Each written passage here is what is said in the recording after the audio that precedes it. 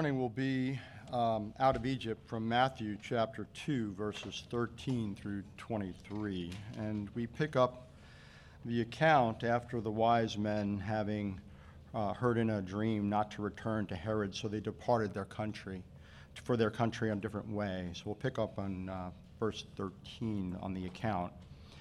Now when they have departed, behold, an angel of the Lord appeared to Joseph in a dream and said, Rise, take the child and his mother, and flee to Egypt and remain there until I tell you, for Herod is about to search for the child to destroy him. And he rose and took the child and his mother by night and departed to Egypt and remained there until the death of Herod. This was to fulfill what the Lord had spoken by the prophet, Out of Egypt I called my son. Then Herod, when he saw that he had been tricked by the wise men, became furious, and he sent and killed all the male children in Bethlehem and in all that region who were 2 years old or under, according to the time that he had ascertained from the wise men. Then was fulfilled what was spoken by the prophet Jeremiah. A voice was heard in Ramah, weeping and loud lamentation, Rachel weeping for her children. She refused to be comforted because they are no more. Verse 19. But when Herod died, behold, an angel of the Lord appeared in a dream to Joseph in Egypt, saying, Rise, take the child and his mother, and go to the land of Israel, for those who sought the child's life are dead. And he rose and took the child and his mother, and went to the land of Israel. But when he heard that Archelaus was reigning over Judea in the place of his father Herod, he was afraid to go there. And being warned in a dream, he withdrew to the district of Galilee. And he went and lived in a city called Nazareth, that what was spoken by the prophets might be fulfilled. He shall be called a Nazarene. This is the word of the Lord.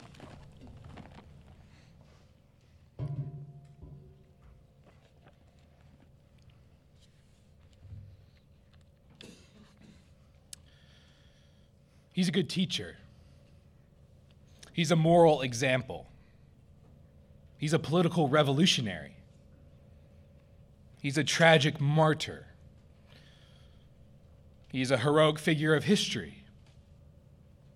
He's an ancient hippie who loved peace and unity. He was a partier. After all, he changed water to wine. Who really was Jesus? Who really is Jesus? Why did he come? During this season of all seasons, that seems to be the most important question to answer, right? Jesus was born, but why? This morning, church, we come to the conclusion of a brief study in the first 2 chapters of Matthew's gospel. Matthew was one of Jesus' disciples, and he wrote this account of Jesus' life and ministry mainly for the people of Israel, for a Jewish audience, seeking to convince and to show them Jesus as the true king of the Jews, of God's people. So during these Sundays of Advent, we've looked through Matthew 1 and the first half of Matthew 2. We've seen the genealogy of Jesus, how he is the king in David's line. We've seen him called Emmanuel, God with us. We've seen him named Jesus, meaning God saves. We've seen the wise men come from afar to worship him as king. But this week, as we come to the end of Matthew chapter 2, we see the story of baby Jesus, of Christmas, take a dark turn. Yet even in the midst of the darkness that we're going to see, we're also going to see a glimmer of hope and the true purpose for the coming of Christ, the true purpose of Christmas that Jesus has come to deliver. So with our time together this morning, church family, with the passage Ed just read for us, let's see 3 points this morning. First, let's see a new Exodus. A new Exodus. Second, a sorrowful hope. A sorrowful hope. And third, a humble Savior. a humble Savior. So first, a new Exodus. Look there in verse 13 of Matthew 2. So Matthew writes that these wise men that we looked at last week, these magi from the east, from Babylon most likely, have departed from worshiping Jesus in Bethlehem. But as we saw back in verse 8 last week of Matthew 2, they had an agreement with Herod going on. Herod, this kind of Roman established king of the land. So Herod had asked these wise men to kind of circle back and let him know once they had learned any more information about Jesus' whereabouts. He said he too wanted to worship this newborn king. But there in verse 12, like Ed just mentioned, the wise men are warned not to return to Herod and instead begin their journey back to their home country by another route. So the wise men have been warned. Don't go back to Herod. But another warning still needs to be made. And we see that in verse 13. Behold, an angel of the Lord appeared to Joseph in a dream and said, "Rise, take the child and his mother and flee to Egypt and remain there until I tell you." Why? For Herod is about to search for the child to destroy him. To put yourself in Mary and Joseph's shoes. They've just experienced this wonderful visit from these foreign magi. They've seen their son, probably between 1 and 2 years old, worshipped as the true king of the Jews, presented with these precious gifts of gold and frankincense and myrrh. And now, this drastic shift happens. They need to get out. Herod's not going to suffer any rival to his throne, and so he will seek to kill Jesus. So the angel warns Joseph, and during the night, they leave for Egypt. There in verse 15, we see Matthew kind of look ahead to the end of the story and say that they'll remain there in Egypt until Herod's death, probably some years later. We see there at the end of verse 15 what has been a familiar refrain so far in Matthew's gospel, and that is that this story happens just the way it happens so that the word of God is fulfilled. You see that there? Matthew says this, what just happened, was to fulfill what the Lord had spoken by the prophet. Out of Egypt I called my son. We'll see that same sort of thing 2 more times in this brief passage, that Scripture is fulfilled. And we'll be reminded, church, that God is sovereign over history. So down to the minutest detail, everything he has ordained will take place. Matthew goes back to the Old Testament centuries earlier and shows how everything happening here in Matthew chapter 2 surrounding the birth of Christ, no matter how chaotic, no matter how unexpected it seems, has been foreseen and, yes, even ordained by the hand of God himself. God is not out of control ever, even over evil kings, even over horrible tragedies. Church, there is no comfort in explaining away horrible tragedies in this world by saying God did not want that to happen. God was not in control of that happening. The comfort is knowing that he is sovereign and knowing that he's exactly aware of what's happening.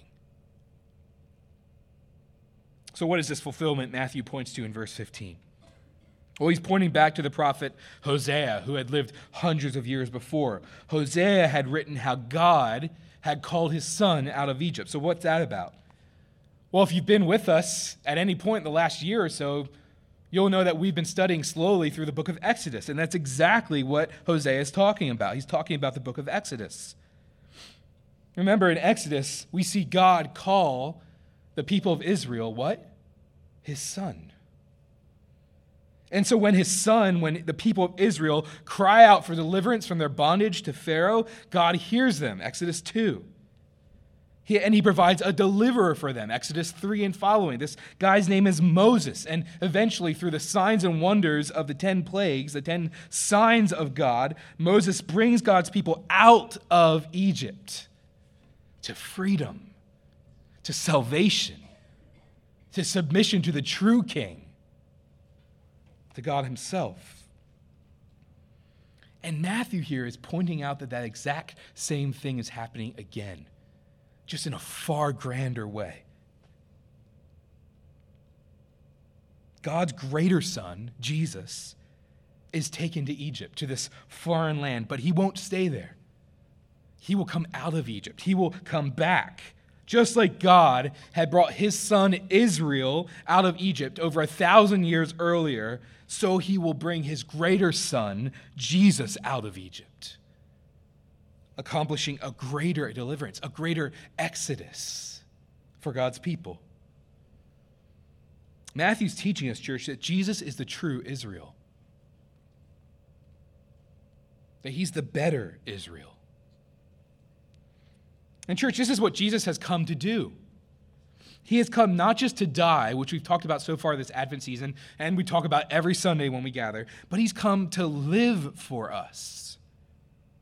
Jesus has come to do what we cannot do. We've all been made in God's image. We've all been made to bring God glory.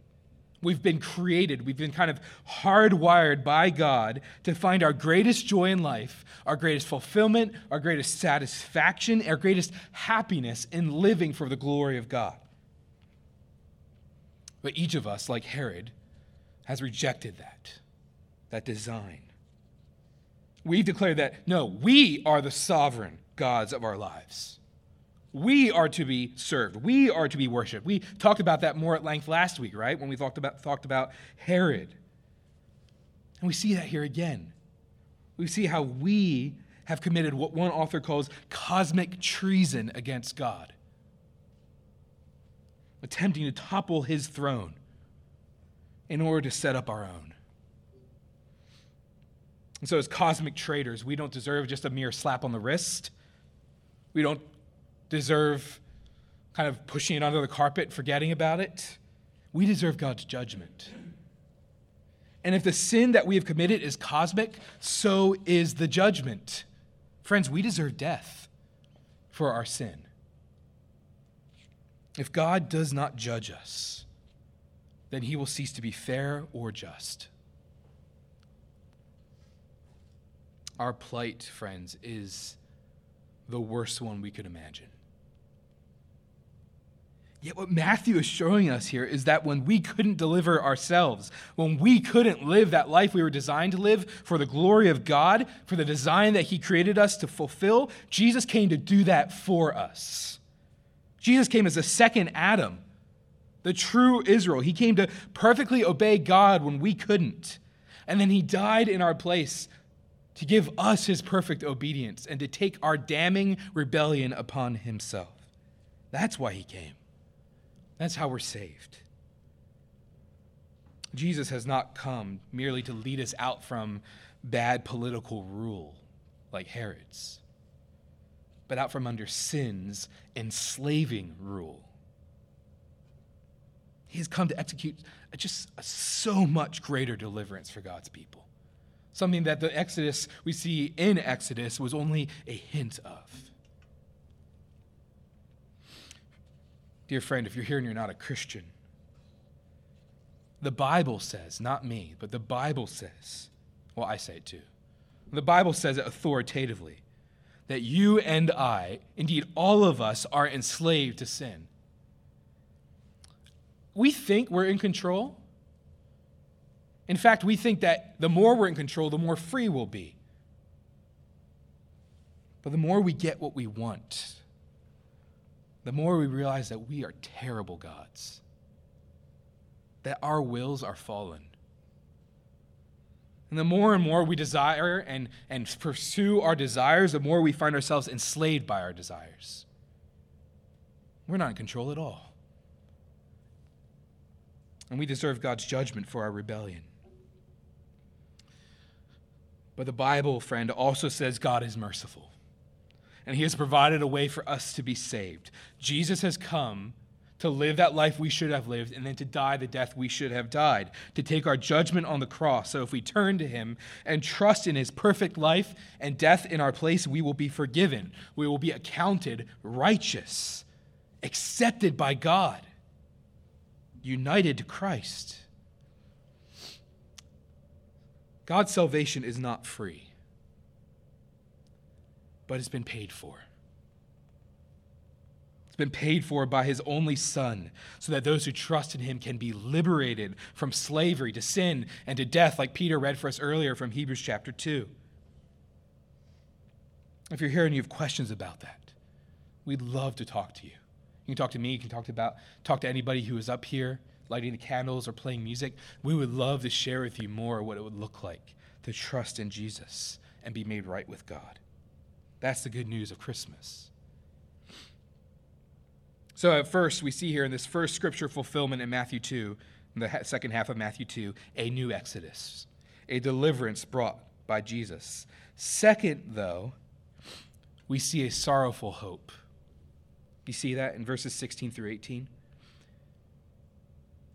Church family, verses 16 through 18 are some of the most horrific verses in all of Scripture. King Herod, wrapped up in his tooth and nail passion to preserve his power, becomes so consumed and frenzied with anger and fear towards this newborn king that he goes crazy. Matthew says, "Then Herod, when he saw that he had been tricked by the wise men, became furious." Herod's reign is being threatened by this upstart king, and it's apparent now to him that his ploy to get the wise men to help him out has backfired, so he goes utterly ballistic. Verse 16, he sent and killed all the male children in Bethlehem and in all that region who were 2 years old and under, according to the time that he had ascertained from the wise men. Like Pharaoh in Exodus, Herod becomes so fearful of losing power, he resorts to infanticide. And dear church, there's no way to sugarcoat this. It's ugly. It's horrifying. It's sickening. This is the part of the movie where we cover our kids' eyes, or better yet, shut off the TV. It's more than unpleasant. It is the worst of human evil. Herod sends his messengers to perform a purge of whoever would be in Jesus' age range, probably about 20 children, so he can be certain no threat is left to his throne. This is horrendous, and it's typical Herod. It's his MO. So we read in other sources that at various times during his reign, Herod even had members of his own family killed. He was vicious, using his power to protect himself at all costs. And here Jesus is the target. Here Jesus is the target of the most evil intentions. Beloved, just like we saw last week, again, we must see here that Herod is a picture of the logical conclusion of each of our lives in rebellion against God. Each of us, just like Herod, has cast off God's rule. Each of us, in our sin, have wanted to be the sovereign of our lives, to be in control, to call the shots, to thumb our noses at God.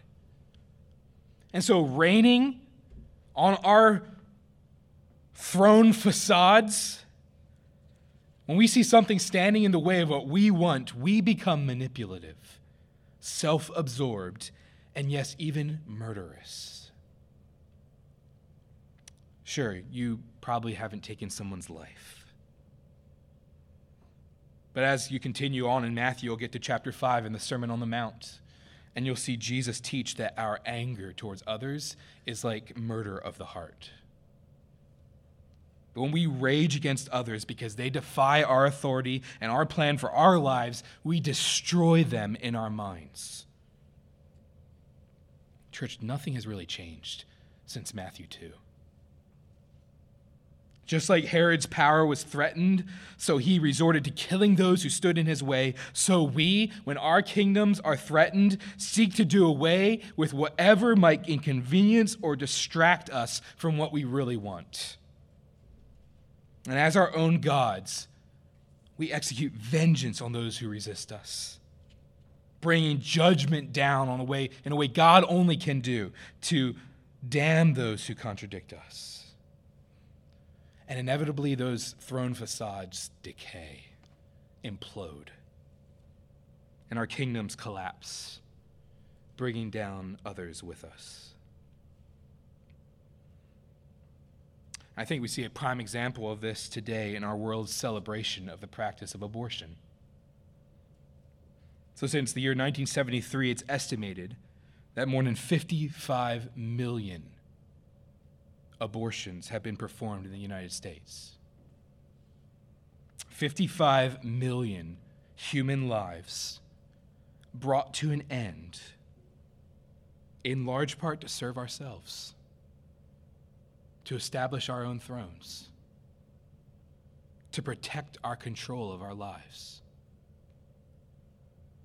Has anything really changed since Herod? We're no better than him. Church, look deep into the soul of Herod and see your soul in rebellion against God, allowing nothing to stand in your way, fighting for your own power with every ounce of energy you've got.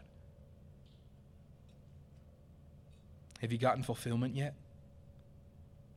Have you arrived yet? I know this isn't the most positive message for the Sunday before Christmas, but you know what? Jesus didn't come to bring us a positive message.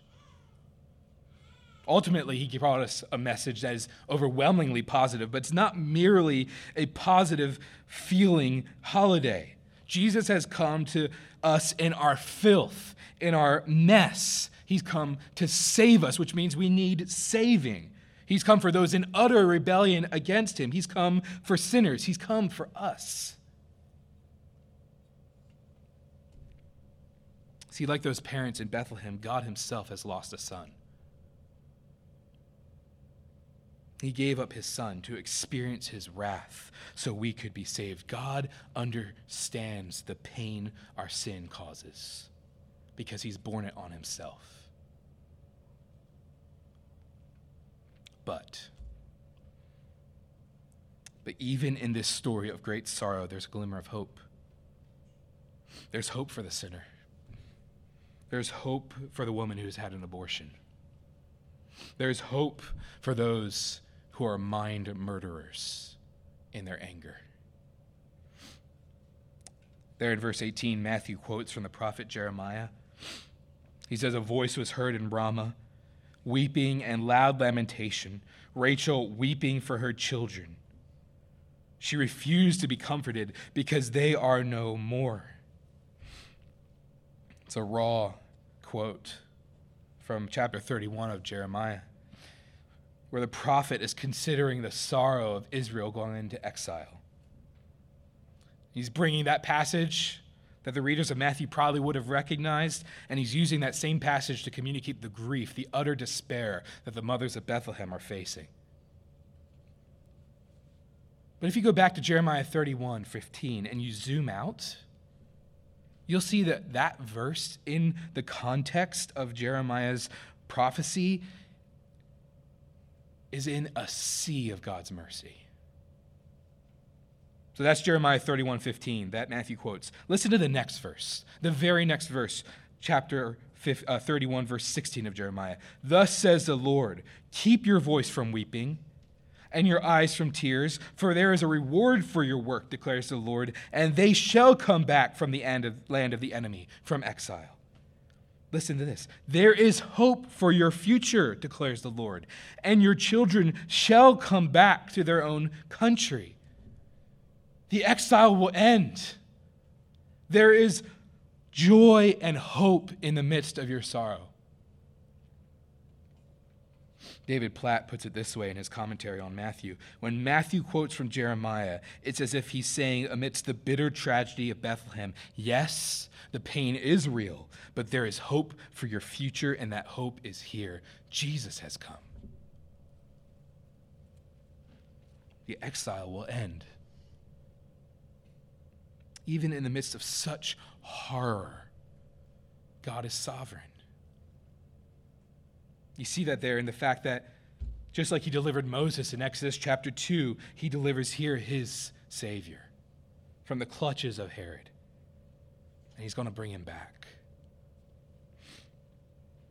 If you keep reading in Jeremiah, he goes on to talk of a new covenant, a covenant of salvation,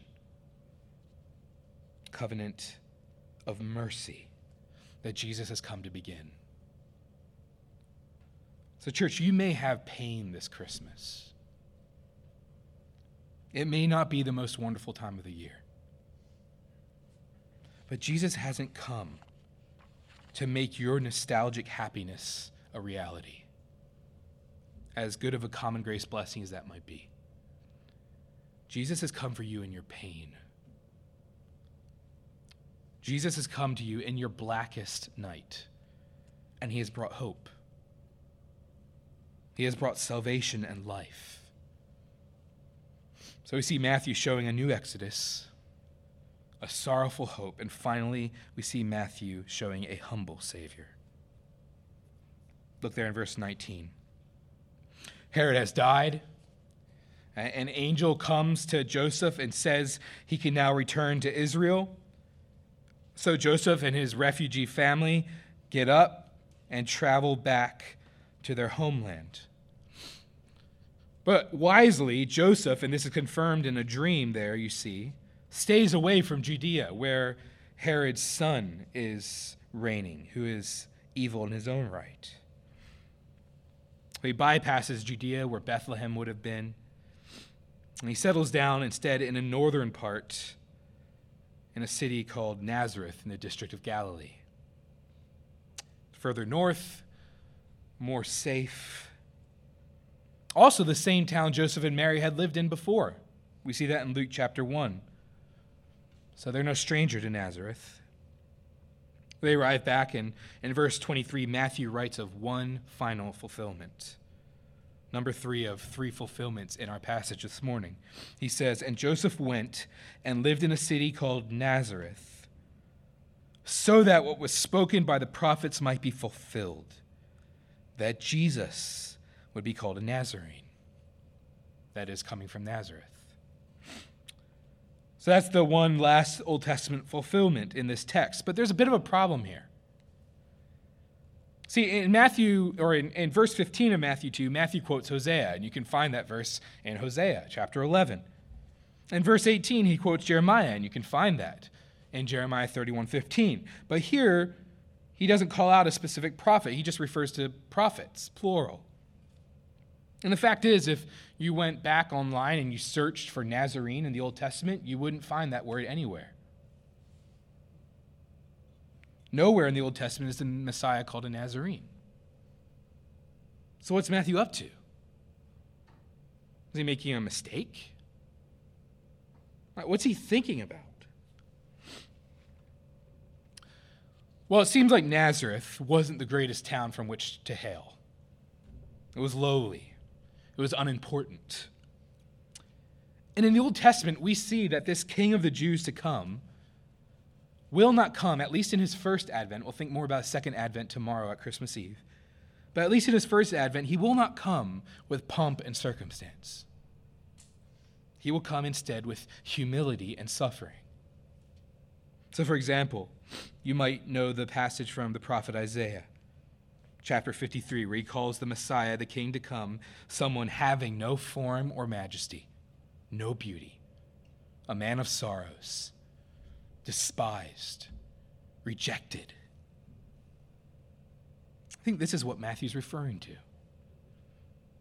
There's this promise, this thread throughout parts of the Old Testament of Jesus' lowliness and humility that's now fulfilled as his family takes up residence in, of all places, Nazareth. The scholar Leon Morris puts it this way: we are to understand the prophets as pointing to one who would be despised and rejected, and we are to understand Jesus as fulfilling that connection by living in obscure Nazareth. Church, Jesus' first advent, his first coming, was as a humble servant to rescue sinners. That's why he came. We see here from these three prophecies fulfilled, three things about why Jesus came. First, he came to deliver us and lead us out in a new exodus from our slavery to sin. Second, he came to bring us true hope in the midst of our sorrow. And third, he came to humble himself and suffer our judgment in our place. He's come to fulfill the scriptures. All of them. All of the Old Testament, all of God's promises point to the Messiah coming to bring to a head God's entire salvation plan, to save the whole creation from the curse of sin. Do you remember back in Genesis chapter 3? After that first man and first woman sin, God promises in the midst of sin and rebellion and darkness in the Garden of Eden, he promises that one of Eve's descendants will come and he will crush the enemy, the head of the serpent Satan. One of Eve's descendants will eventually come and kill death forever, like we read before in Hebrews 2, but not without going through suffering himself. We see throughout the Old Testament this kind of ongoing story of the struggle between the descendants of the serpent and the descendants of Eve. We see Pharaoh coming in the line of the serpent, attempting to kill all the Israelite children in Exodus 2, including the would-be deliverer Moses. And we see that again here as Herod attempts the very same thing, to kill the Israelite children, including the would-be deliverer, Jesus. And we see that finally at the end of Matthew's gospel, where this thread throughout the whole Old Testament of the line of the serpent and the line of the woman come to a final battle. And Satan gets his best chance yet. He takes the very Son of God and nails him to a cross. Apparently, he's won the war. As Jesus' last breaths come gasping from his dying lungs, it seems like God's plan of salvation has been finally thwarted. It seems like Herod's murderous plan is finally completed 3 decades after his death. Jesus is killed. Once again, we come to the dark part of Jesus' story, as literal darkness descends on Mount Golgotha. Yet, unbeknownst to Satan, this ultimate murder of the very Son of God is actually the very way God has always planned to deliver his people and destroy sin. Take that, Satan. Tables have been turned. Jesus on the cross suffered your worst attempt, and he did so to bear our judgment to set us free. What Satan thought was the funeral service of God's plan to save was actually the beginning of it all. Salvation offered to the whole world. Jesus, friends, has defeated our sin and our death and our enemy once and forever. And he has risen again, proving that he has the power and that his victory given to us is effectual and will never fade away. Dear church, this is a dark passage on December 23rd. But King Jesus came at Christmas into a dark world to bring the light of salvation. Our hearts are black with sin, but Jesus has come to take that blackness on himself so we can be delivered. That is why Jesus came. Herod didn't have the last laugh. Neither did Satan.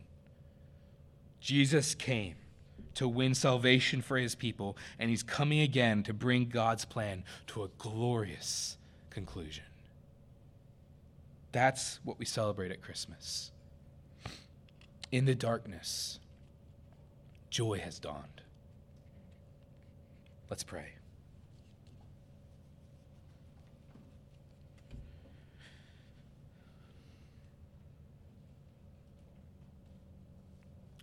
Lord, there's no place like church where we are tempted to deny our darkness and put on fake pretenses of being all put together. But when we look at our hearts and see the darkness of our sin, the murderous intentions of our hearts and our anger, we see that we desperately needed a Savior. And into that darkness you came. You, God, would have been perfectly just to condemn us forever for our cosmic treason, but you instead sent your Son into our darkness to bring light. So we praise you. Lord, we humbly pray for any in our midst who still live in darkness and will bear judgment for their sin. Lord, may this Christmas be the time of renewal, of regeneration, of salvation.